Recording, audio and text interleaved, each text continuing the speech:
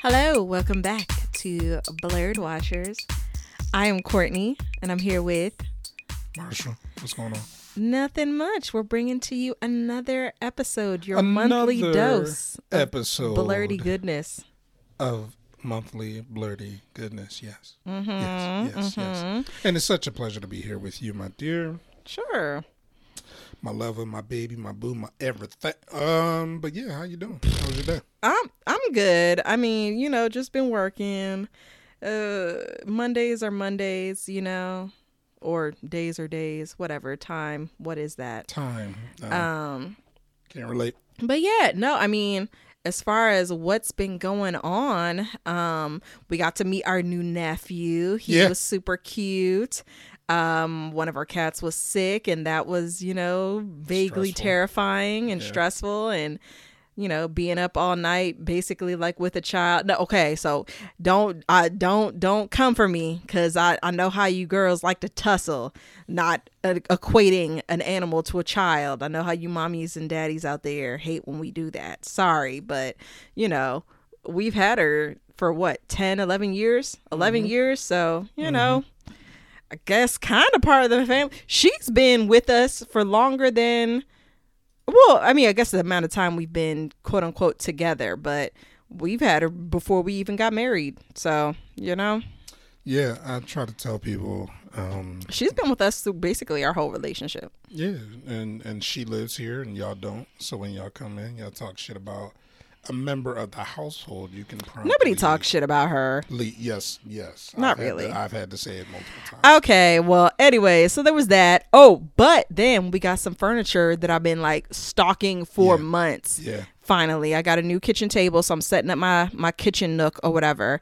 I just need to get a bench, but it looks glorious. So exciting. I wasn't stalking this particular set for months, but it's just like I was looking at all the different options, and I couldn't find one where I was just like, yes, I want this, and like I'm not gonna have buyer's remorse. And finally found it, was able to get it without having to pay for everything up front, so get it on like installments or whatever. And it's good quality, like heavy sturdy wood. So excited. I feel like we'll have this for a while. I think yesterday was perfect. Well, yeah, that's when we got it. We put it together, we hung out, and we binged a whole bunch of TV. So that's what we're coming here to talk to you about. Oh, yeah. We got a show to do. So, yeah, we're here. I guess here's what we got. Y'all know I've been trying to do like, agendas, outlines. And whatnot, and outlines, so that we could be like organizational, like... Yeah, I mean, but that's more so for us. Y'all don't really need to know the outline, especially because, we go on tangents. So this is to help us. Each outline for tangents. Yes, but I feel like this more so for us to keep us on track and not really for y'all. Because y'all just here to listen and talk with us, to us in your head, as if we're having a combo. So let's do that. First up on the agenda. Oh, actually, I'm so sorry. I am so selfish and hog conversations. It's just the Gemini in me. Blame my head and not my heart. Is that how the saying goes? Yeah, sorry. Marshall, how have you been? What have you been up to? I was doing all the same stuff you was doing. I know, but we're not with each other 24/7. Maybe you was doing something. I don't know, Yo, shout out to everybody who's enjoying Chrono Cross, the Radical Dreamers collection. One of my favorite RPGs growing up. I played it countless times, and I'm really happy to see people are able to enjoy this title that for me is a classic game. So if you haven't gotten a chance to get your hands on it, try it out, or play Chrono Cross specifically, check it out. It's $20 on all platforms, PlayStation, Switch, Xbox, I'm sure. So is this like a re-release with like remastered or something like that? Okay. Yep. So they took one of my favorite games and they updated the graphics a little bit, spruced it up, cleaned it up, and I'm really excited about that. But otherwise, I've just been Elden Ring. Oh yeah, that's true. With your homies. Yeah, with the homies, and I beat Melania, who I consider probably to be the hardest boss in the game, and now I just don't have as much interest, right? Like I'm just like, looking for other stuff to play right now, and that's not going well. I have Chrono Cross, but I've just played it so many times. There's no urgency for me. Yeah. I bought it. I want to support. I want them to make sure that they know that there is a market for these type of games from that era. Wait, you bought it, but you already have it? Well, I mean, I have the PlayStation 1 physical disc right there. Okay. But I bought it before on different platforms as they've re-released it. Last time I bought it was on PS3. That's so weird. You keep on doing stuff like with like your Switch, buying it and then getting rid of it and then buying it again. Yeah, my Wii U. Your Wii U. Yeah, my Wii U is literally a Xenoblade Chronicles X machine. That's you all still that have I it though, right? Yeah, it's right there. Okay, I'm about to say. I hope you didn't. I sell it I didn't again. sell it. No, I think I'm done selling consoles and games and stuff like that. So, but yeah, that's all there's really been going on with me. Just working. But you know what, babe? Let's get into the warm up. And for the warm up today, we have some production updates for the Ironheart show coming to Disney Plus. Okay. Starring Dominique Thorne in a titular role as Riri Williams. So here's the update from Deadline. Marvel's Ironheart series continues to gain momentum as the studio has set Sam Bailey and Angela Barnes to direct for Disney+. Ironheart will star Dominique Thorne as Riri Williams, a genius inventor and creator of the most advanced suit of armor since Iron Man. Deadline recently broke that Anthony Ramos is also joining the cast. Deadline has also learned that Ryan Coogler's production company, Proximity, has come on as producers. Nice. Coogler, Zenzi Coogler, Zev Ohanian, and Chinaka Hodge will serve as executive producers alongside Marvel Studios' Kevin Feige, Louis D'Esposito, Victoria Alonso, Brad Winderbaum, and Zoe Nagout. Hodge recently was tapped as head writer on the series, which first was announced as being in development during Disney's Investor Day earnings call in December 2020. So, pretty cool stuff. This show is coming together. I know it's a show that we're both extremely excited about. And to warm us up, I wanted to ask, get your opinion and share my opinion. Like, how important could this show be to the culture from an MCU standpoint, from, what they could do for the people? I mean, I think it's going to be definitely pretty influential on I think an underrepresented group of people, being young Black girls. Mm-hmm. I think it could be, as unfortunately as these things are, pretty controversial to some as well. As far as it being beneficial in serving a group that is pretty much underserved as far as not having representation, I think it's definitely going to do a lot for little girls and specifically little Black girls in STEM or getting into STEM, which I feel like everything is aligning, because like towards maybe the middle to end of last year, and then maybe I'll say all last year, and then going into this year, I've seen a lot of things on social media really hyping up and bringing more attention to women in general, but specifically Black women in STEM, and trying to help, women break through into working in tech and stuff like that, and getting those type of roles, because, there's room for us in those positions. So it just feels like kind of everything is aligning.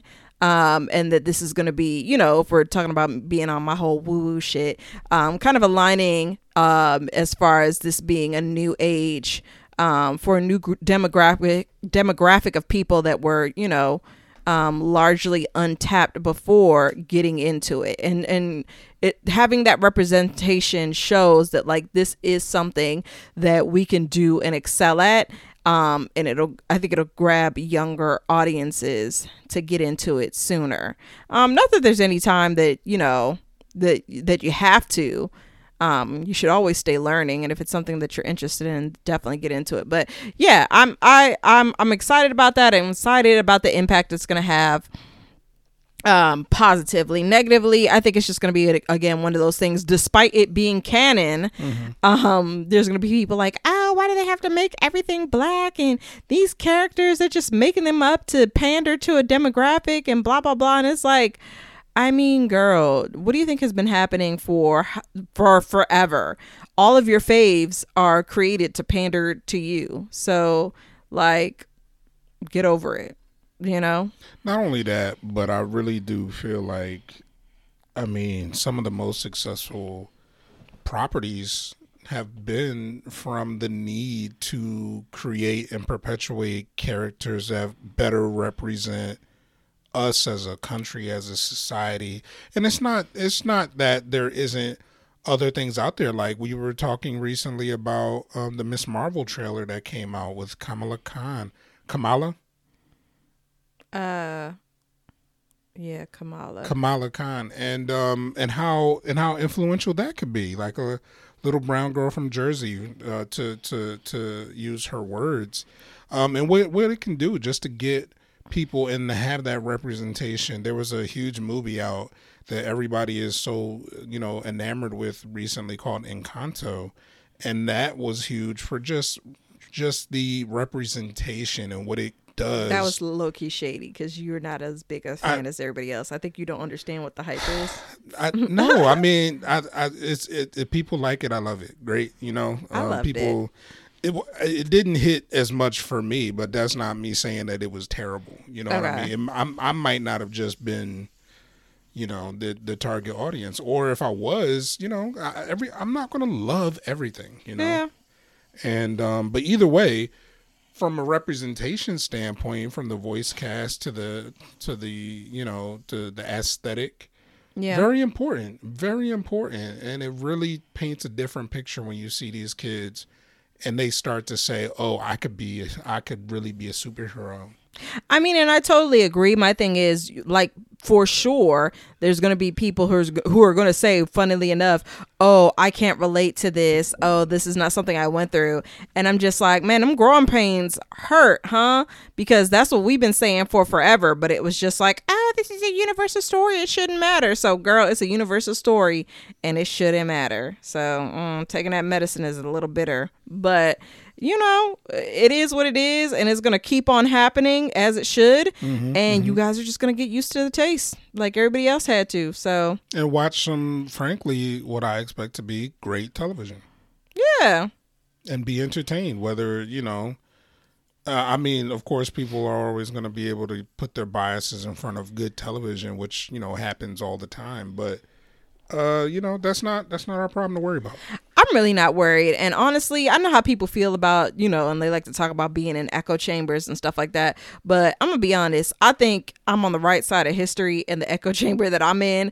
I'm fine with it. I don't need to hear anyone else's opinions and have dialogue with people who are opposed to diversity and, different people being able to see themselves in different forms of media. Like, not everything has to be marketed to, middle America, good old boy Johnny and Janie from Wisconsin, Yeah.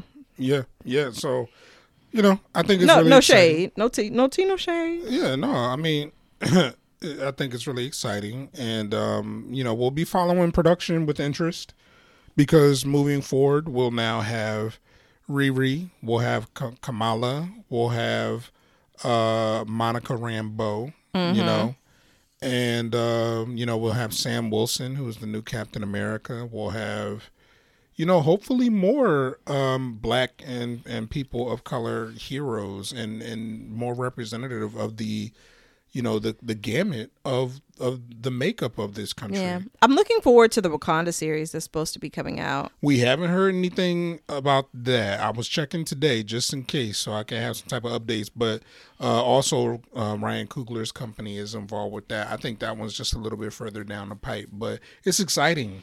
Yeah, I'm glad that he's on production for Ironheart. I think he's going to do it justice. So I'm glad about that.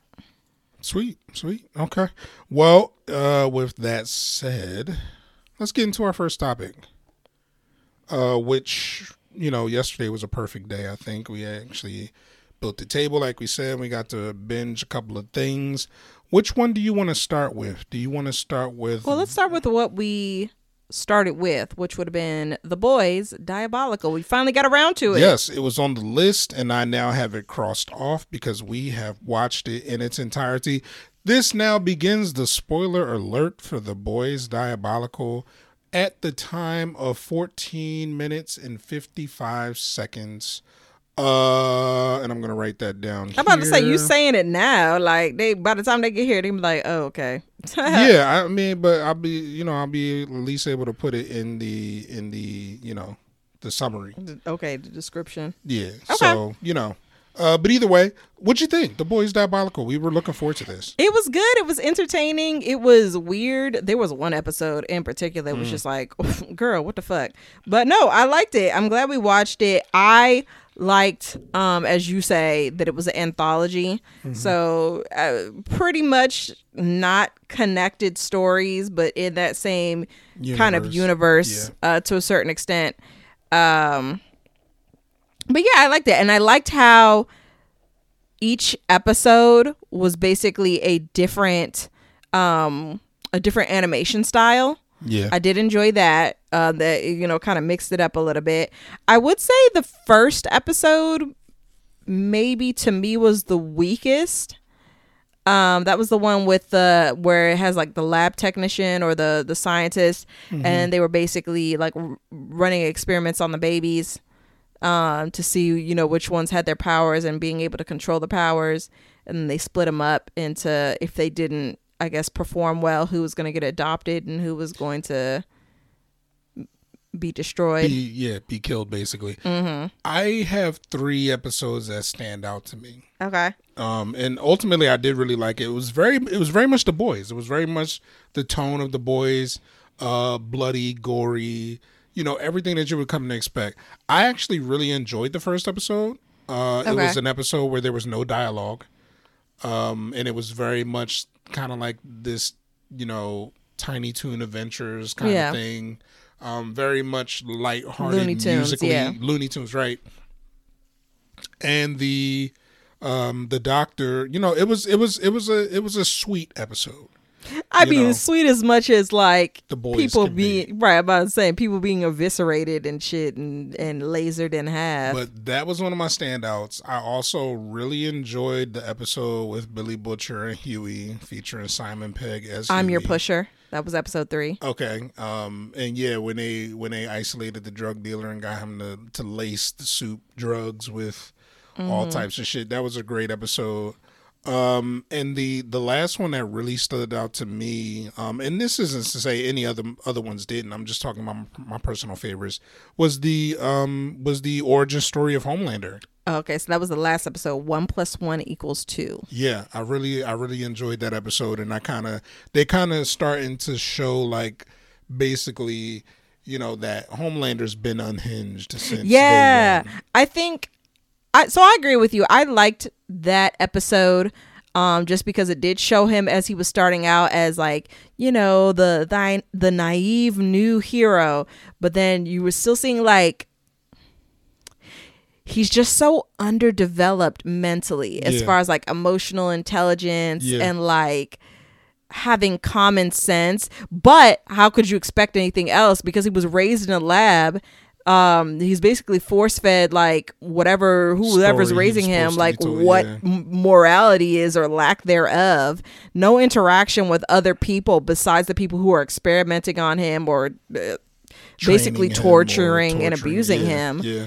And then like just the effects of that, you can really see just how he does not understand how people will perceive his decisions that he makes when he's upset. Yep. And has no sense of accountability or anything like that. And at first, it's almost, I don't want to say endearing or sweet, but like the naivete before you get into what that translates into given his superpowers. Yeah. It's like, okay, this is Homelander at the very beginning before he gets jaded and stuff like that. And you can see when they all cheer for him, like, obviously he's never really gotten any sort of affection before. So any sort of affection on that that level, he's just eating it up like he loves it. He just wants to be loved. But then you see like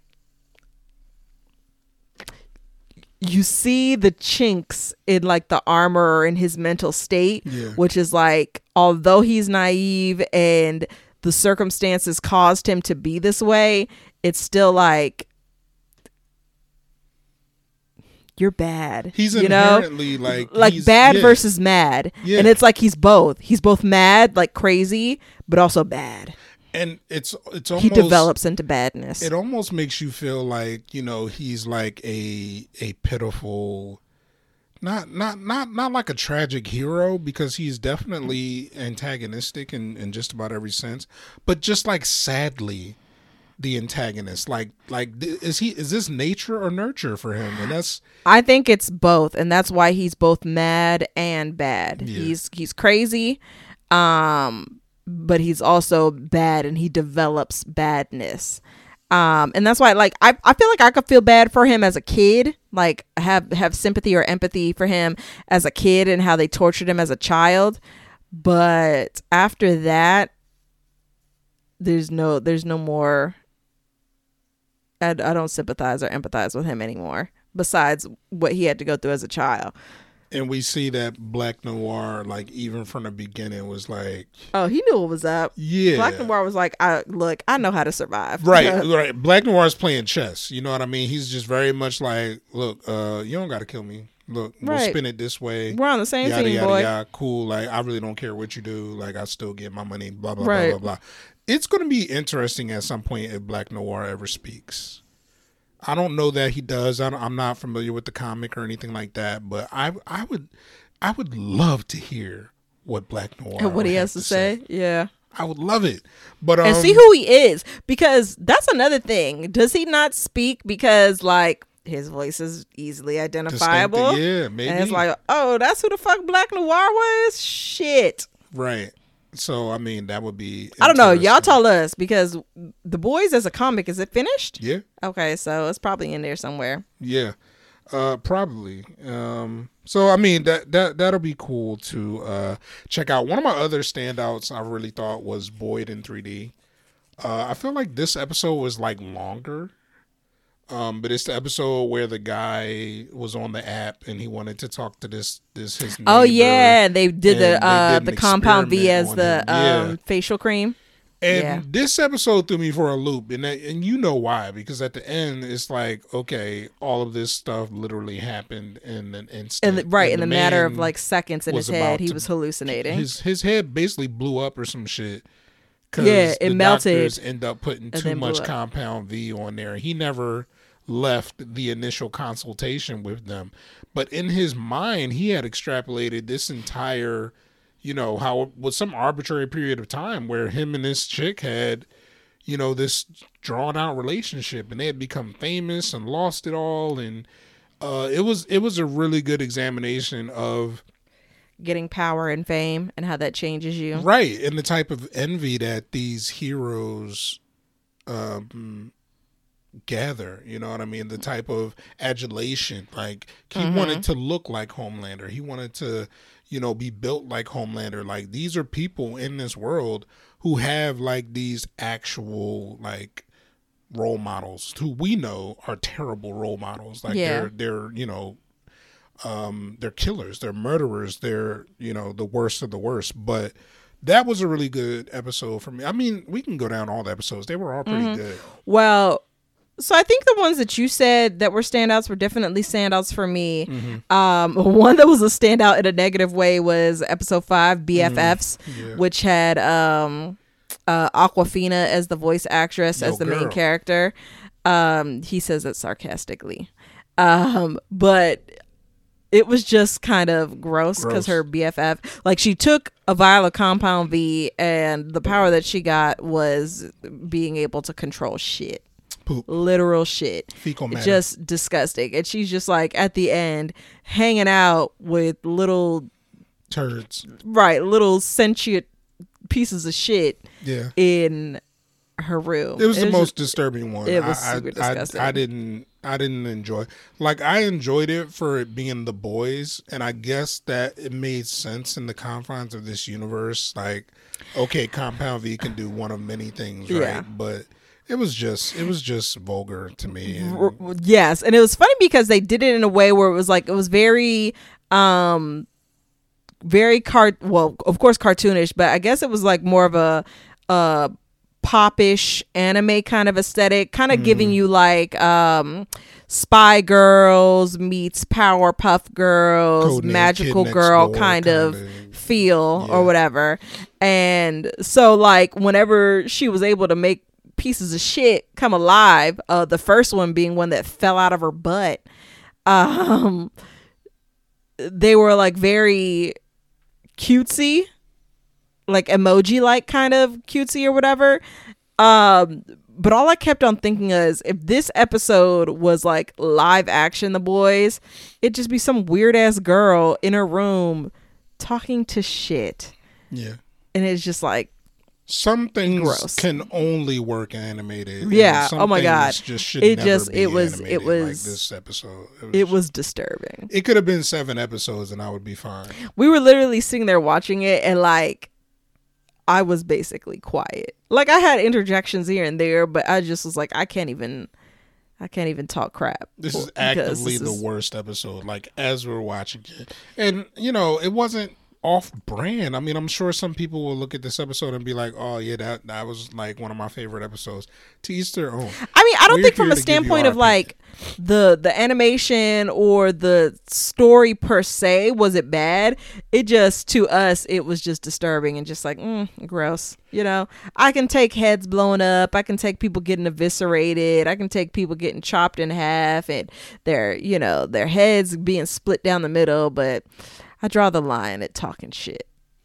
Like literal speaking shit that speaks. How did you feel about the Nubia versus Nubian episode with Aisha Tyler and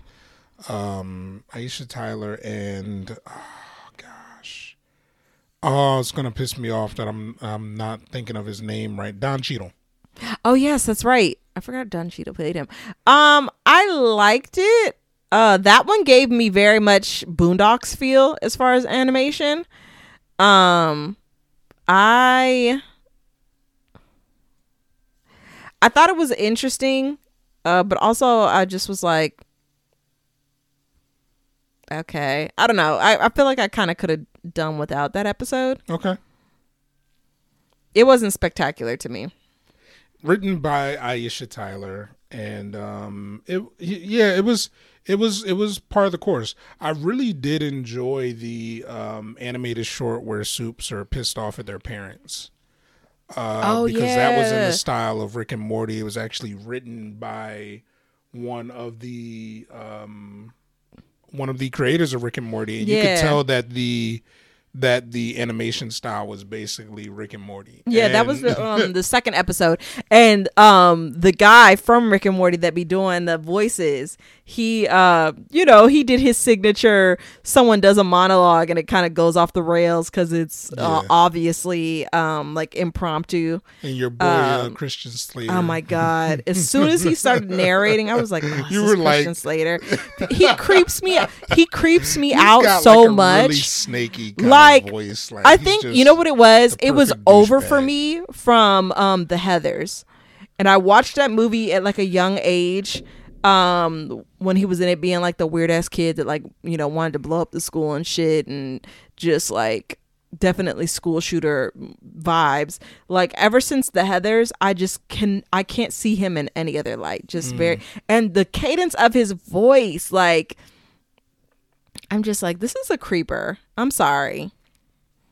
Okay. Like he's gonna murder many people. Yeah. And that's all I hear. Whatever I hear Christian Slater. I'm sorry. I guess you're a great actor. I know you're a great actor.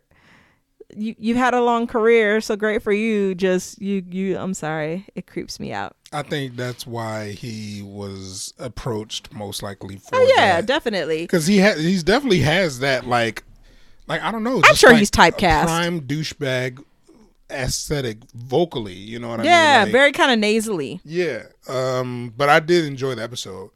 And It'll be interesting to me because these anthology series are becoming more.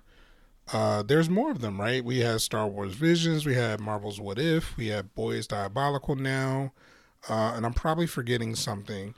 But Invincible. Is there an anthology series for? Oh no, never mind. Sorry. Okay. But yeah, so one of the cool things is that we may see some of these stories or characters or things like that maybe pop up in some of the main stuff. Yeah. A la what's going on with the Marvel Universe right now, which, we don't really talk about movies too much on this podcast. So we'll leave it there. But check out Blurred Life with My Wife because we will be seeing Multiverse of Madness on May 6th. Yes, very and doing excited. Our spoiler cast. Should we have guests? I don't know. We'll think about it then. Either way, we'll think about it at that time. But so babe, overall, how do you feel about The Boys Diabolical? What would you give it? What would you score it? Out of what? Well, we're doing 10. We're just keeping it simple now these days.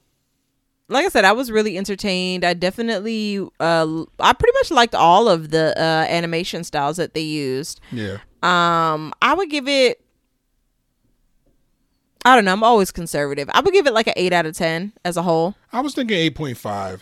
I think that, for an 8-episode anthology, one episode being very, in my opinion, overall weak, but all the other ones having at least a baseline of quality and insight into the world, characters, backstory, character building. I thought it's definitely a worthy anthology. Like I said, I only wouldn't care to watch one episode again. And the other ones, if I felt like watching The Boys Diabolical, I would definitely watch the other ones. I'm around 8.5. It was good. And it was a quick watch. I think we watched it all in like a couple hours. Yeah. Like I said, I really appreciated it. It was easy to power through because the episodes weren't really that long. They were like, what, 20, 30 minutes anyways? Not even. Oh, okay. Yeah, I think the longest one might have been the Boyd in 3D. I feel like that was the longest one, and maybe that was like 18, 20 minutes. Okay. I think we will maybe skip around in the topics and go to what we have listed as our last, because I think we should just talk about it. Moon Knight. So the first 2 episodes are out. Yes.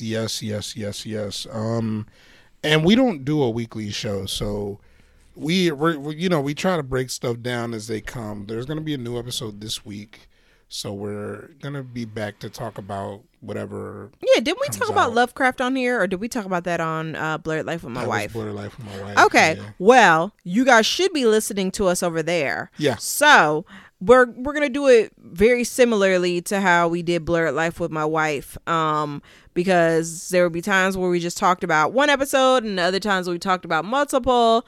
We're basically just gonna do them as we're feasibly able to, given the constraints of when we record here. Yeah. So episode 1 and 2. What's your we'll break down each episode, but what's your everything overall else, like feel Loki, so far? Mandalorian, how we've done everything. Yeah. So far I am liking it more than I thought I would, to be honest, just because I didn't really know anything about Moon Knight, so it was a little bit hard to get excited. Right. Really, the only thing that excited me and drew me to it, of course, was Zaddy. Mm-hmm. So Oscar Isaac. Yeah. But it's funny because the most that we see of him, he's basically like a bumbling idiot. Yeah. So Stephen Grant is not the smooth, debonair, suave Zaddy that we're used to, but that is very much by design. I am very much enjoying it so far. The first 2 episodes, so I knew that this would be 6 episodes, right? So essentially we're looking at what, a 6-hour movie, right? Yeah. Or I love this. I love the way that they're doing it. I love the way that they're allowing the characters and the plot time to breathe and evolve and feel. And this is something that I felt about Captain America and Loki. WandaVision was a bit different because they were a little bit more short form episodes. They were like 30 minutes, 28 minutes. So for me, that one, you know, they were going for a little bit more of like a sitcom-y type of vibe. And Moon Knight is like, you know, something that would be on cinematic. HBO. Yeah, like it's much more cinematic. I really enjoyed the. Can we talk about the episode specifically? Yeah. Okay. So I really enjoyed the tone of the first episode, and I like what they're doing as far as the them delving into his psychosis and how it affects him, what that looks like. Now, of course, we've seen characters in cinema with DID or dissociative identity disorder or multiple personalities and things like that, and how they can kind of like talk to each other and talk to in this sense Stephen Grant. And there's a bit of a horror, like a psychological horror kind of tone and vibe going, and I'm really feeling that because of the performance of Oscar Isaac and how he's so definitely able to perform and display these different tonalities. And seeing him look at the cameras and just looking at his movements and his aura, his gait, his walk, his, you know, his presence, and it being completely different as Mark Spector. Yeah. And then, you know, ultimately getting to episode 2 and Stephen Grant like, no, I'm not letting you out. But he's in a hairy situation, and his wife is like, yo, summon the suit. And he superhero lands into the suit, like the literal suit, which is a different personality from the comics that they're making a different kind of play on. Yeah. But I thought I really enjoy the writing here. I really enjoy the performance of Stephen Grant. Because this isn't the type of character that we're used to watching Oscar Isaac play. I don't feel like I've seen Oscar Isaac like this. Yeah. And overall, you know, first 2 episodes, I'm definitely in. I'm loving it. I would say I really enjoy, I think, how it's going to progress and how they're going to get into the personalities. I definitely like how they introduced us to Steven, and he's like this kind of guileless, simple man. I wouldn't call him simple-minded because he's very into smart. Right. I would say he's like very intellectually smart, but not like the common sense isn't there. So he's like really into Egyptian mythology. He's learning how to read hieroglyphics. You know, it seems he has a mastery of, you know, probably multiple languages. Very into literature. As we find out when he just by watching him, but then also in the second episode when he meets his his wife essentially, and they're talking about, you know, she's looking through his apartment when she finally gets to go there because she's wondering, yo, where have you been, Mark? And he's trying to, you know, let her know, I'm not Mark, I'm Steven. And, you know, she's looking at him like he's effectively crazy, but she's looking at all of his books, and she picks up one book and they basically recite a passage or a poem, I believe in French. So, and he's like, oh, that's my favorite poet. And she's like, no, stop basically stop taking the piss. Yeah. That's my favorite. So but all of that stuff, I say it makes me feel interested in how they're going to develop this. He has pieced together basically this personality based off of, I guess, need to get into the museum because he needed to get there to, I guess, get the stuff that he needed or be in the right place to get the stuff that he needed as the avatar of Khonshu. Yeah, the moon god. But also, you know, taking inspiration and taking aspects from like his wife and the stuff that she knows. so I am looking forward to seeing how mentally it's going to affect him when he realizes that he is not the main personality and that he was essentially created by Mark, and then having kind of that existential conversation about like, if I feel that I am sentient and I have these memories and I feel real, am I real? Is this consciousness real, or am I just a figment of imagination? And if that's the case, then is this still the main person having an existential crisis? Or like, what do you do when you just appear and you are, do you actually have an identity? Can you be your own person? I'm interested in that conversation. I'm always interested in conversations like that about what makes you you, and depending on your memories, like for example, like with Altered Carbon, and a couple of other things that we've seen where we're talking about people being reincarnated or having a stack or backing yourself up. Like, are you, or has yourself died after the copy? Which to me, I've always stood on, yes, if this is a stack and it's a backup or it's a copy and you die, but you are, brought back up or spun back up from your stack, that's the copy, that's not you. Which they had existential crises behind that when you have multiple copies of a stack, which is illegal to do in Altered Carbon, which I believe we talked about on Blurred Life with my wife. What? My brain, but Blurred Life with my wife. Everything go listen to that. We talk about shit like that. But those are the conversations and the things that really intrigue me, just because of my my little idiosyncrasies. Sure. Yes, idiosyncrasies, and the things that I'm interested in about being yourself, and what is yourself, and what equals you, what is your soul, what is your personality, what happens to you when you die. Like, those things kind of plague me, and so when literature or movies or shows kind of explore, what is it to be yourself, and if you have another personality or something else happens where your personality might split, or you're backing yourself up or whatever, is that you?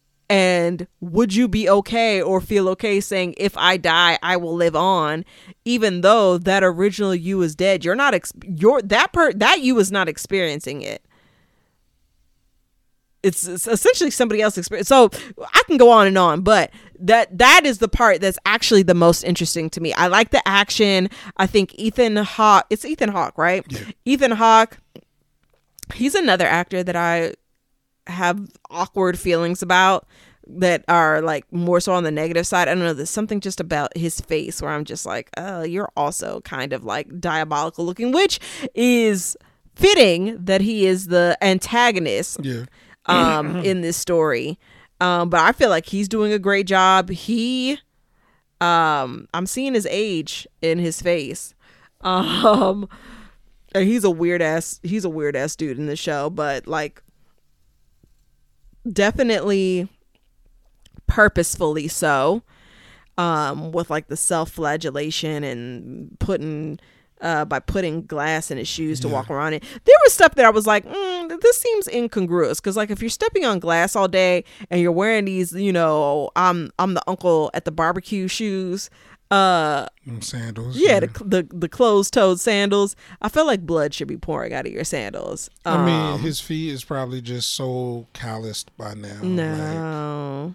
Yeah, I don't know. Maybe. Make sure y'all go. Them Jones should be infected AF. Make sure y'all go and follow the Linktree link in the description to our other podcast, Blurred Life with My Wife, and click on the episode called No One Ever Really Dies, where Courtney and I go in depth into the philosophical ramifications of such that she's talking about right now. And that's also something that's really impressive and amazing to me when you think about it.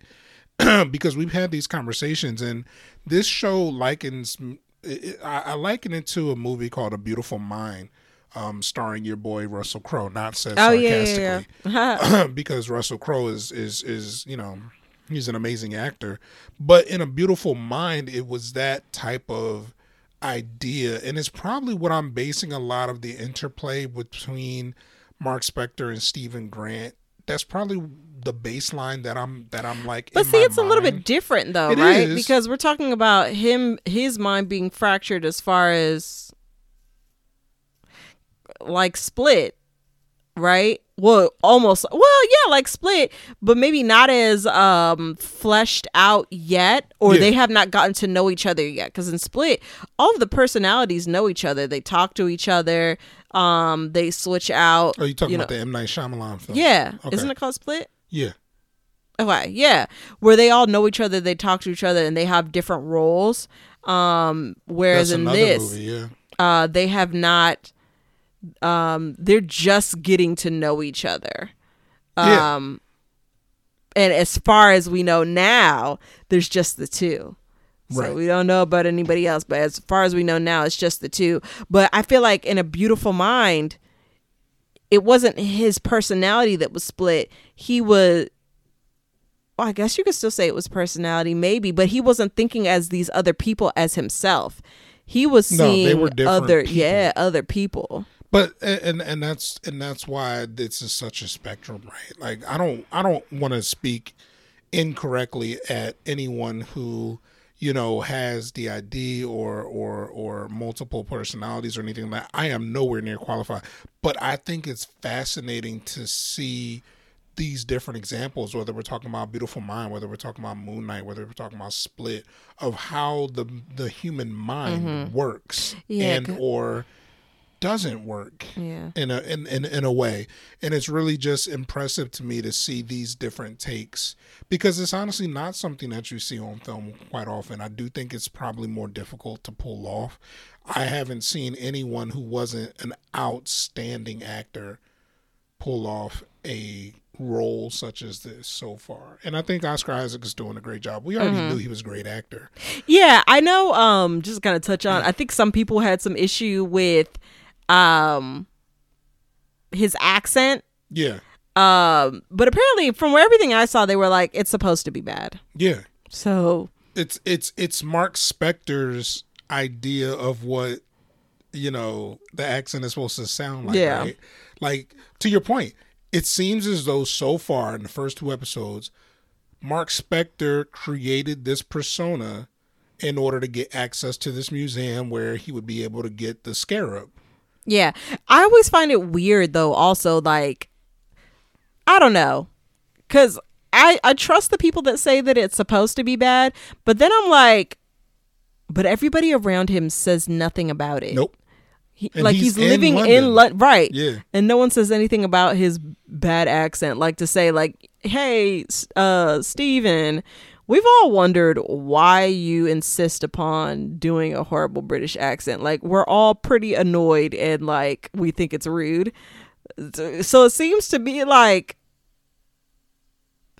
maybe they're ignoring that just Oscar Isaac can't do a really good British accent, and we're just saying everyone believe that he's actually doing one. I don't know. And it's, I guess for me, not being as well versed in like the British dialect as someone like yourself. I mean, his wife did bring it up. She said, "What's up with this accent?" Well, and you know, for me, it just sounds like a little bit of a like broken colloquialism kind of accent, like you said, like kind of like a Cockney accent, I guess, or like a. I mean, I guess his approximation of yeah. I mean, for me, it works fine for that character. He's not sure of himself. He's very much. He's lonely, you know what I mean? And I feel for him. He keeps trying to call his mom, and she never answers, or he's always constantly leaving a message for her, or something like that. And it's just unfortunate. And you know, I think he's playing Stephen Grant really well. And I just, you know, I'm really just, you know, interested in seeing how that character, you know, I think they're gonna find with the mom thing, the number that Mark Spector set up as probably a number that's just going to a voicemail that nobody has access to, and he's just leaving all these voicemails for his mom that like exists but doesn't exist. Because based off of what his wife was saying, like she was like, "Oh, you're talking to your mom again?" Thinking of like Mark Spector's mom, right? But I'm guessing they're on the outs or whatever. But yeah, I like how it's developing. I like how it's starting to develop in the second episode, where we're getting more of the motivations on why he's doing the things that he's doing, why he's trying to push his wife away, because it looks like Khonshu already has his eyes set on the wife as his next avatar. And I think really it's showing how Khonshu is kind of the architect of his own issues, because the main antagonist used to be one of his avatars. Yeah. And I guess got discarded or became jaded, whatever. So, yeah. It's interesting, right? Because Khonshu is like, even in the series is described as like selfish and you know, just kind of like all a bad guy. All the other quote unquote gods don't like him, right? They don't respect him. They say he's like, out of all of them, the most I guess the most childish, doesn't have any sort of self-restraint, moral compass is kind of it's like he's like impulsive, like like you said, they don't respect him. So I mean, you know, it's interesting, because one of the comparisons that I have heard, and I don't know if this was from Jeremy Jahns or not, but I heard it somewhere, but Khonshu kind of talks to him like Venom talks to Eddie. Yeah, I can see that. Yeah, I think it's funny the way that oh my god, what's his name? The priest guy, his actor. Oh my god, Ethan Hawke. I think it's fun. Oh my god, my brain. I think it's funny how Ethan Hawke's character is talking about how the other gods like perceive him, and you know, I guess saying that he's like ineffectual and things like that.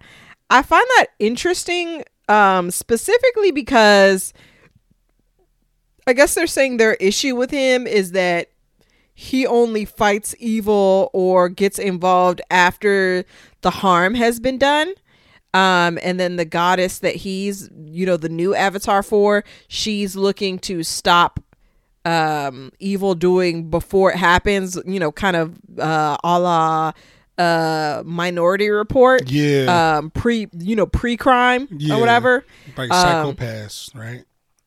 Like Psycho-Pass as well. Yes.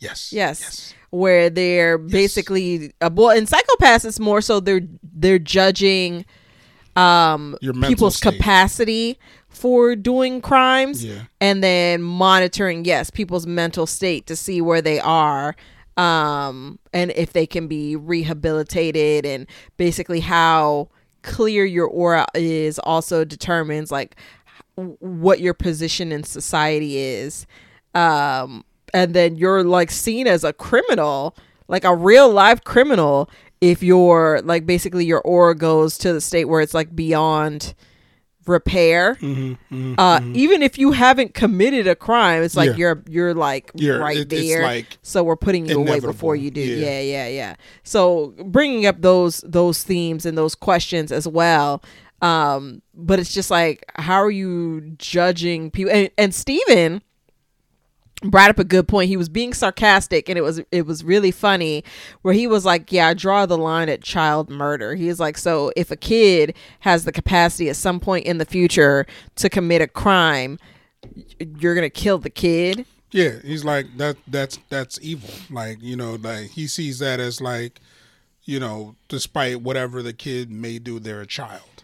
Well, yeah, and they haven't done anything yet. Right. So it brings up those conversations, but I thought it was funny because it's like, I mean, Khonshu's main purpose is to punish people who do evil, and that they're making the distinction that like, oh, well, he's doing it too late. It's like everybody else in the world, that's how they take care of people who do bad things.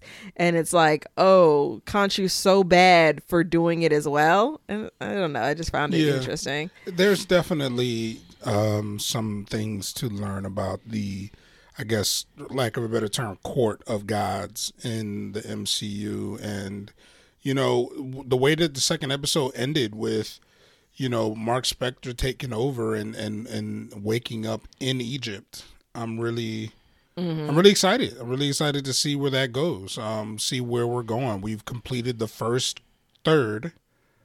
So I would consider that the first movie. Okay, so the first act. Right. Yeah. And because there's six episodes. So I mean, we're getting into the meat and potatoes, y'all. Yeah. Yeah. I see it quickly from here on now, quickly ramping up into, as you said, the meat and potatoes of the story. So I'm looking forward to it. I'm looking forward to them talking about like wherever Steven is as far as the mind. If he gets to know any other personalities and he finds out that he is not the original personality. Yeah, and what that's going to do to him. That's like waking up and finding out that you are not real. Like you are the product of someone's psychosis. Right. And you know what's funny? I think we're also seeing, to a certain extent, and maybe it's narcissism. Is it a form of narcissism? But compassion from Mark, even a little bit, because Mark's not saying, hey, like legitimately I was here first, dude, and I created you and you're not real, which I don't really understand, especially if you want him to stop popping up and interfering with your, you know, what you need to do. You could probably send him into a catatonic state if you said that, and then you could just be like, that's what's so compelling, because does Mark still need him? You know, like, that's true. Yeah, I feel like there has to be a reason that Mark hasn't just like wrestled control back and was just like, all right, your purpose is done. Now I'm done with you. Because even Khonshu doesn't respect Stephen Grant. I know when he first woke up, he was like, it's the idiot. Right. So, you know, this is compelling. It's definitely compelling, and Disney has been great with this. It's definitely faring better as far as our optimism than Hawkeye. Oh yeah, Hawkeye was trash. Hawkeye was trash. No. God. I felt like Hawkeye was their joint. They took a sabbatical. They took a rotation off. They were just like, we need a nap. Yeah, so. No, we need to. Anybody want to work out their writing chops? You got free reign. Disney was like, yeah, we need something for the holidays, and they were just like, oh, I mean, Hawkeye's a family man. Yeah, holidays, yeah. Kids love Christmas. Put it during Christmas, and people will slop it up like gravy on turkey, and it was just terrible. People will do what with it? Slop it up like gravy on turkey. Sop it up. I said what I said. I said what I said. Anyway, y'all, that thus concludes our Moon Knight coverage. And I think we have 1.5 more topics. Yes. So the next one that we watched that was really good was The Legend of Vox Machina. Yeah. This was... It's 12 episodes. It was a show that's like 100% on Rotten Tomatoes. Was it really? A couple of people told me, you know, check it out. It didn't make our list from last episode, of which we will review and go over and try to make some commitments, of which we have reached one of our commitments from the list from last episode. So we watched The Boys. Mm-hmm. But Legend of Vox Machina, babe, give them a summary if they've never heard. I mean, so essentially it is like a fantasy show. We're coming in basically. You think that they're just almost giving you like Lord of the Rings vibes, where they have this like fellowship that's on this cliff, and they're fighting this big bad, and they're like, you know, basically the Gandalf looking character is basically saying you shall not pass, and then they are all vaporized, and it's like, yo, what the fuck. So come to find out, you know, this kingdom is being terrorized by some monster that they don't know what it is. And they're trying to find a band of merry men to come together and defeat this monster. But they've pretty much gone through everybody, and they've all been killed. And then, you know, as they're talking about this and trying to find someone, then we go to the local pub, and we've got the group Vox Machina, and they're in there getting drunk. And one of the guys, he's out, you know, having a good old adult time with a young lady. This is an adult show, y'all. It is. Scanlan, who is a gnome or a dwarf or something like that. I think they said gnome. Yeah. Yeah. But essentially, so the show is following them as they, it's pretty much two big adventures or plot lines that semi-connect. I mean, kind of connect. There's a thread between them. And it's funny, and it's full of violence and crass humor, and some of it is stupid, but it's all very entertaining. And when we get into the second act the second plot line, within the first season, it was already kind of real in the first one, where basically they were, the monster ends up being a dragon. And his identity, there's a twist for that. Mm-hmm. But in the second part, we're basically going into, and I think that they're going to start doing this for each one of the characters within the group. They're going into the backstory and resolving some trauma that essentially, I believe, or will show led, you know, different group members into the group, mm-hmm. or away from their homeland. We see that with one of the members. What was his name? Which one is he? Not Vax. Vax is one of the Percival. That's yeah. Right. So Percy DeRollo. So we basically get into his tragic backstory, and then resolving what is going on with his hometown, essentially, which has been, I don't want to say under attack. Yes, taken over by a evil force. Yeah, so I mean, this isn't necessarily a spoiler talk for The Legend of Vox Machina, but I mean, what was your overall feeling? I mean, like you said, babe, we have this fantasy setting. This is kind of like The Boys of Dungeons and Dragons for me. However, I don't esteem it as highly as The Boys, but really? I feel like I liked it better. This didn't really hit for me. You liked it better than The Boys, like just the show, or The Boys Diabolical? No, what the comparison I'm making is that what The Boys do for the superhero genre, mm-hmm. is what I feel like Legend of Vox Machina is trying to do for Dungeons and Dragons. It's trying to take it, you know, adultify it, you know, cool it up, or you know, but just make it a lot more gritty. And it's fine in the premise, and maybe I could be reading that wrong, but that's kind of what it is for me. This would not be 100% on Rotten Tomatoes if I was running the Rotten Tomatoes scale. It was fine. It was, you know, the characters. Percy was cool as shit. I mean, we talked about him. Mm-hmm. Then we got the twins, the elves, or the half elves. Then we got the two gnomes. Then we got the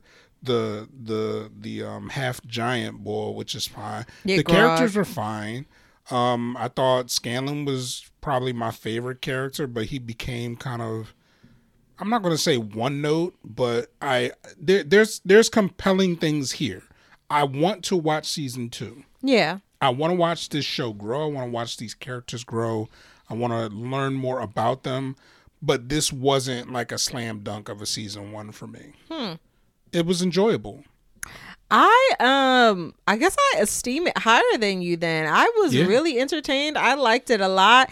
The parts that were funny to me. The parts that were heartfelt to me. Mm-hmm. I mean, I liked the silliness of it as well. I liked the crassness of it at times. I don't know. I really liked it, and I am really looking forward to it. To be honest, as far as the storytelling and what we got from it, I actually liked this better than that other show we were watching that was fantasy, like on Wheel of Time. Yeah, Wheel of Time. I like this better than that. To be honest, I probably agree with that. There's a lot of stuff Wheel of Time was trying to accomplish, and I'm sure there was a lot of stuff that Vox Machina was trying to accomplish as well. I mean, but I think that the tone of Vox Machina would lead me to say that it was a more enjoyable show for sure. But I feel like Wheel of Time had much more interesting lore, much more interesting universe. Much more interesting supposed end game, and I think the characters were more interesting. If I had to compare the two shows, which the only really sharing thread is that they're fantasy based, but I mean this, it didn't hit for me as much as I was hoping it to, and it's probably because I went in with some type of expectation because it had been recommended to me.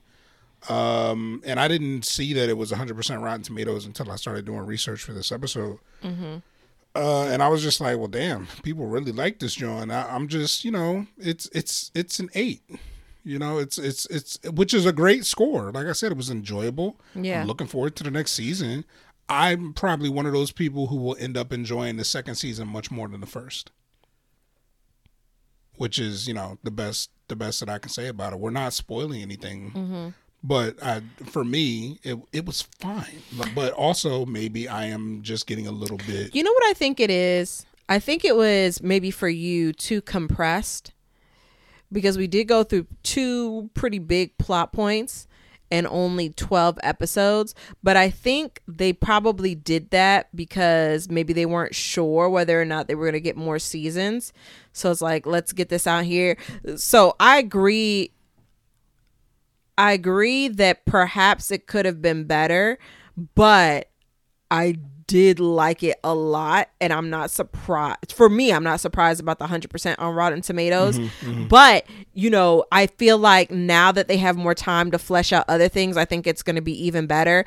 I do kind of, without having it, miss or wish that they were able to flesh out more and maybe longer, instead of like half of the season, like the whole season, what was going on with Percy and the demon that he was, spoilers, the demon that he was possessed by, and seeing more of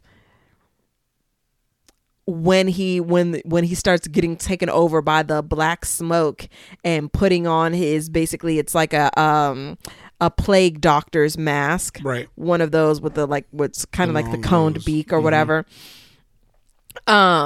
Just seeing more, because I like that. I mean, but you know me, I like unhinged and semi-evil, whatever.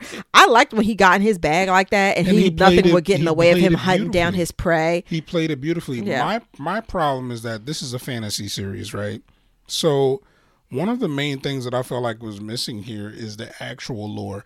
Maybe if they did have more episodes to kind of go more in depth into the magic systems or the lore of the different types of people. You got your elves, you got your giants, you got your gnomes. And... You know what I think that you're constantly comparing things like this to?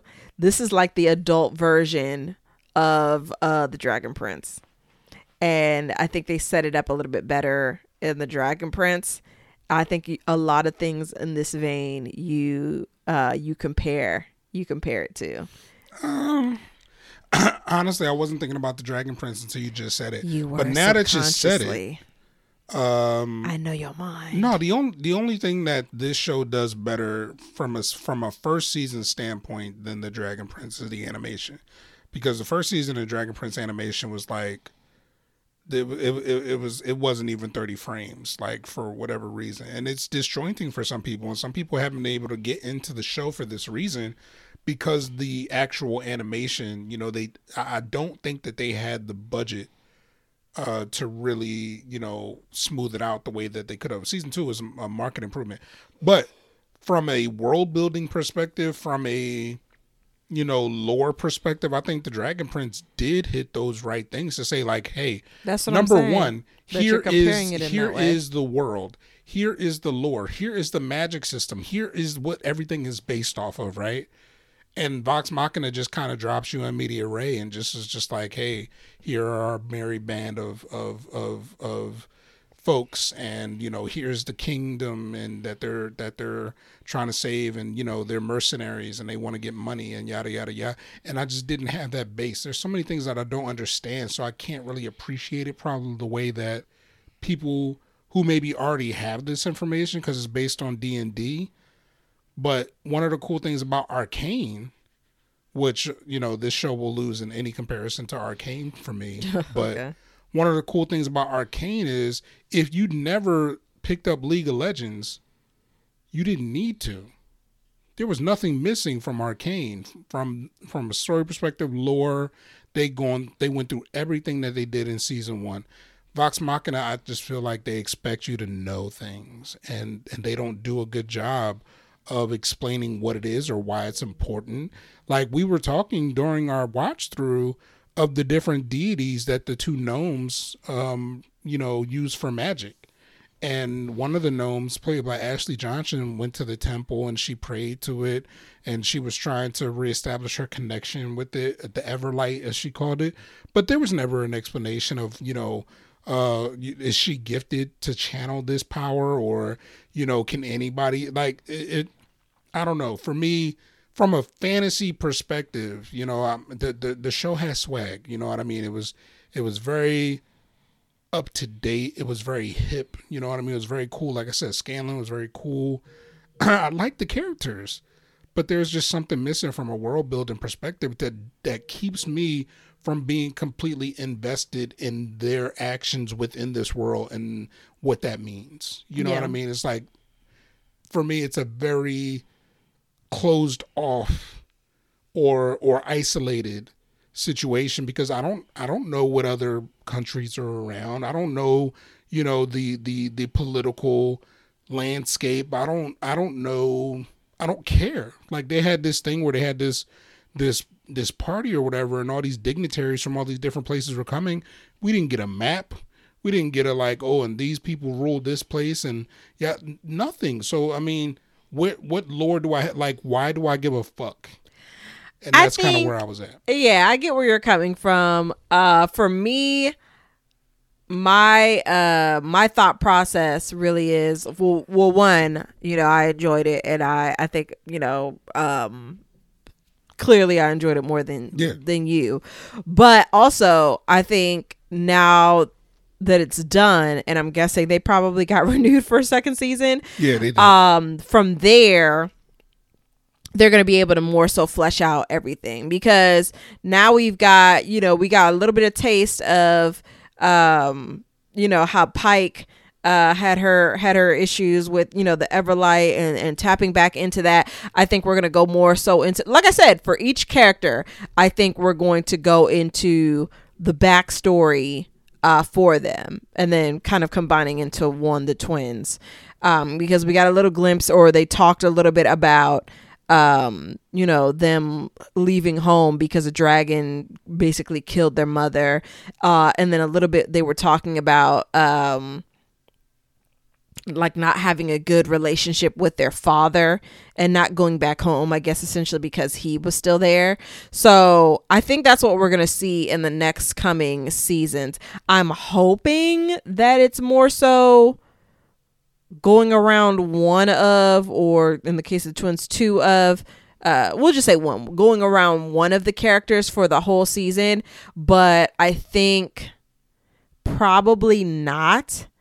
It's probably more so going to be kind of the same, like two plot lines per season. And at this point, they're just going to make it be two of the characters' backstories. Yeah. Like what happened to them before informing what's happening now.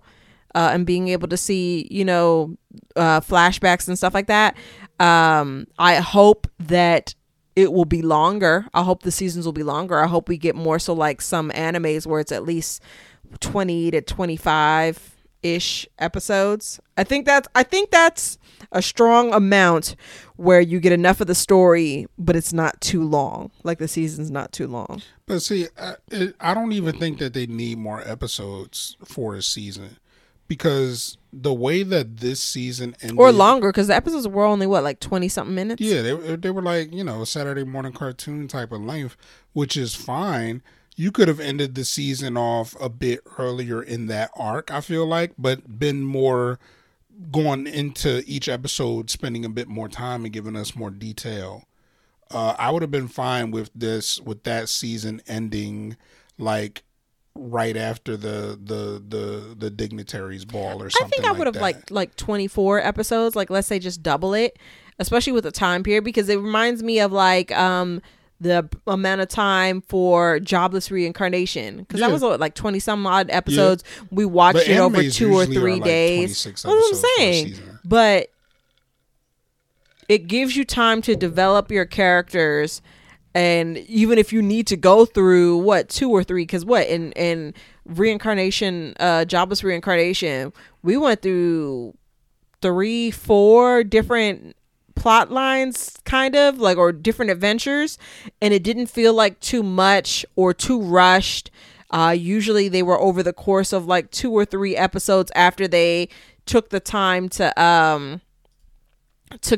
develop like who he was before, who he is now, growing up and developing his powers and stuff like that. Literally talking about the magic system in this new world. Like, I think it's too late, of course, for the first season in this one, but I think it would be cool going forward if we keep the same amount of time, because that way you don't get tired and you don't get exhausted when you're watching the episodes. Like, I think that's a good length, but just double the episodes. Okay. I will be I will be happy if we come back for season 2 and they choose to take their time and establish the world. That's what I'm really looking for. I think it's only going to get better. Yeah, and that's what I said. I mean, I'm probably one of those people who will enjoy season 2 much more because the proof of concept is done. The first 10 episodes were raised by Kickstarter for this show. Oh, okay. Right? So Amazon was like, we believe in you. We'll give you an extra 2 to do what you want to do or do what you need to do. Great. They've already been picked up for season 2. So the money is there. It's coming in. So now I feel like they have an opportunity to do what I feel like has been missing, whether they do it in 12 episodes, 24, 26, whatever that may be. Tell me about the world. Tell me about the interplay between these factions. Give me the fantasy, because to this point it's been far too much character focus, and it's been only on a few characters, and you want me to care about everyone, and for me, I just didn't have that connected. The connective tissue wasn't there for me. But also, like you said, I could have been, comparing it with other fantasy things in the back of my mind. And but I think that's the risk that you take when you go into a genre such as this, and it's very hard to be different, right? So I'm not going to take anything away from it. Like I said, I don't feel like it was bad. I just feel like there's more that I need in order to really enjoy it as much as I could. Not everybody can be a part of the bad bitch genre. It's a genre, so. Is that TikTok? It is. Mm-hmm. Okay. But I mean, I think we both can agree that it was a good debut, and we are looking forward to more. Yeah. Yeah. Okay. The next would be Human Resources. We only watched one episode, and they I'm willing to go back in to look at more, but the end of the episode it ruined it for Marshall, because essentially we got full head on baby tearing through a woman's vagina in cartoon. I don't have any children yet, and so Human Resources is the show that is a offshoot or a spinoff of Big Mouth on Netflix from the same folks. You got Nick Kroll. I was about to say Mark Duplass for some reason. They've worked together in the past. Okay. But, you got Nick Kroll. You got Adie Bryant, who's on the show, whom I love. She's actually one of the main characters. She's a love bug. Yeah. Who's a fuck up. You got Keke Palmer. Mm-hmm. Maya Rudolph is back, and Nick Kroll still plays. Yep, as both of them as hormone monsters. A rack of monsters, yeah. But for me, it's the first episode, and I think what's missing with Human Resources for me was the kids. The kids really endeared me to this world and really kind of give me a sense of like, I remember this time of my life where everything was just going crazy. Well, and I think that's the problem because we haven't got into it. So of course it's not going to be the kids, but we're going to see it more from the human aspect of the people that are being managed by their hormones or their whatever their monsters are, their love bugs, their hate worms, whatever. Is David Tennant the anxiety wizard in this? No, he's not. It's not David Tennant. It's the guy who plays Professor Lupin. David Thewlis. I guess. I don't know. I think that's his name. Find out for me. Okay. But I don't know. I mean, I was just like, here we are again. I don't know if the humor is starting to wear thin on me though. That's what I'm worried about. And we definitely have to continue the season. Yeah, you're right. David Thewlis. Yeah. Continue the season. But that night I was just done. I was just like, all right, I'm going to lay down. Too much. Oh, he's in Avatar. He's going to be in Avatar 2 and Avatar 3 and Avatar the Tulkun Rider. Cool. Interesting. Cool. Just randomly when I was looking at it, it was like the first 3 things in his upcoming movies. Nice. Well, how did you feel about Human Resources a bit? The first episode, I liked it. I was entertained. It definitely didn't give, the same. It wasn't giving the same way that the Big Mouth was, but I'm excited to see more. I think there'll be some good laughs in it. So we just got to get back into it. I think we are past the worst of it. Knock on wood. Yeah, I was going to say because I don't think so. I don't think that they would put the worst of it. Well, I don't think we're going to see any more vaginas being expelling babies. I don't think so. Okay. I don't have much more to give for that's basically it. So we'll see if we continue with it. We should. I think it definitely would behoove us to finish it. We will try to get back into Human Resources. Let's cover other things that are upcoming on the list. Mm-hmm. Back to the list. We still have Peacemaker that we're going to try to get into. Suicide Squad was so terrible. Harley Quinn on HBO Max is very highly rated and recommended. Okay. I think that we would actually both enjoy. I have actually started getting back into Black Clover. I do want to get back into Fire Force. I'm also adding Shield Hero to the list. Okay. Because you did mention that to me. I've been told that is outstanding. And a new season just premiered last week. My Hero Academia, want to get back to that. Want to get back to the Attack on Titan anime. Demon Slayer, want to get back to that anime. They got movies and all this other stuff. That Time I Got Reincarnated as a Slime is also something that we want to get back to because we kind of fell off badly. Upcoming things we will most likely cover: Big Mouth, Human Resources. We watched an episode of that, as we just talked about. We're going to get into Atlanta. We're going to talk about Atlanta on Blurred Life with my wife, along with Bel Air, which we actually did watch. Oh, okay. So why are we bringing it up here? It was on the list. Oh, okay. And, okay. Shameless plug for Blur Life of My Life. All right. But Moon Knight, which has started, which we've covered a bit here. Obi-Wan right around the corner, May 25th. Mm-hmm. The Boys, June 3rd, your birthday weekend. Miss Marvel, June 8th, that following week. Umbrella Academy, June 22nd, very excited. And then we have things that don't have dates, like Carnival Row, which we know is coming this year. Never Have I Ever, which is coming this year. Hunters, Mandalorian, Secret Invasion, She-Hulk. Star Wars, Andor, which I'm very meh on. The Dragon Prince Season 4. Sweet Tooth Season 2. The Last of Us on HBO. And, of course, whenever Loki comes back and What If. And The Last of Us is supposed to be coming out this year? To be announced 2022, 2023. So okay. It could be next year. Okay. More Pedro Pascal, so nice. Who's in a movie right now with your boy, Nicolas Cage. Oh, yes. Yeah. And this movie is Nicolas getting Cage rave as reviews. Himself. Yeah.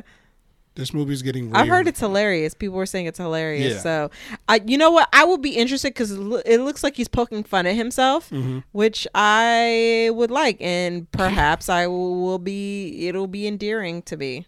He's a great actor. I've never understood your disdain for Nicolas Cage, but I support you because I love you.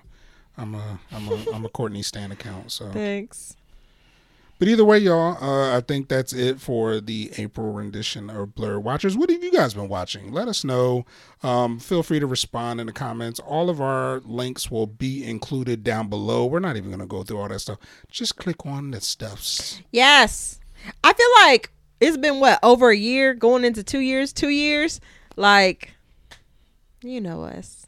The only thing I will say is that I'm the Okami Council on all platforms. That has now. changed, yes. And we only really talked about it once. Yeah. So when you click on the stuffs, just know if it says the Okami Council, that is me. And of course, my lovely here would be Neo Queen Celine.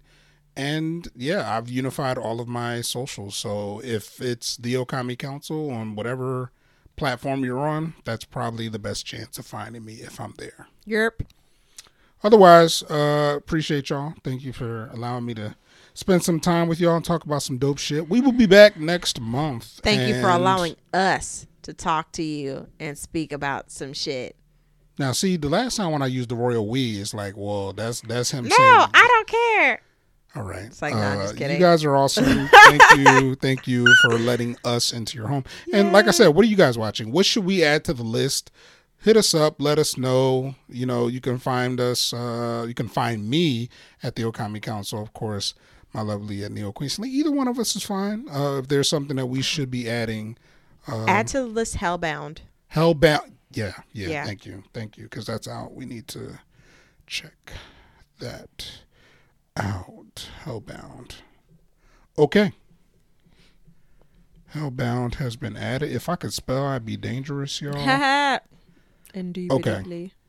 But yeah, so we'll get to that as well. And hopefully we'll have some more stuff from the list to go over. Regale you with. And you can listen to us talk at each other. Talk to each other? Well, hopefully you guys are talking with us as well. Talk at us, yes. You know, but either way, know anything that you think is right, I am going to say no, it's wrong, especially if you disagree with me. Unless you wholeheartedly agree with me, then we're best friends in my head, and I love you.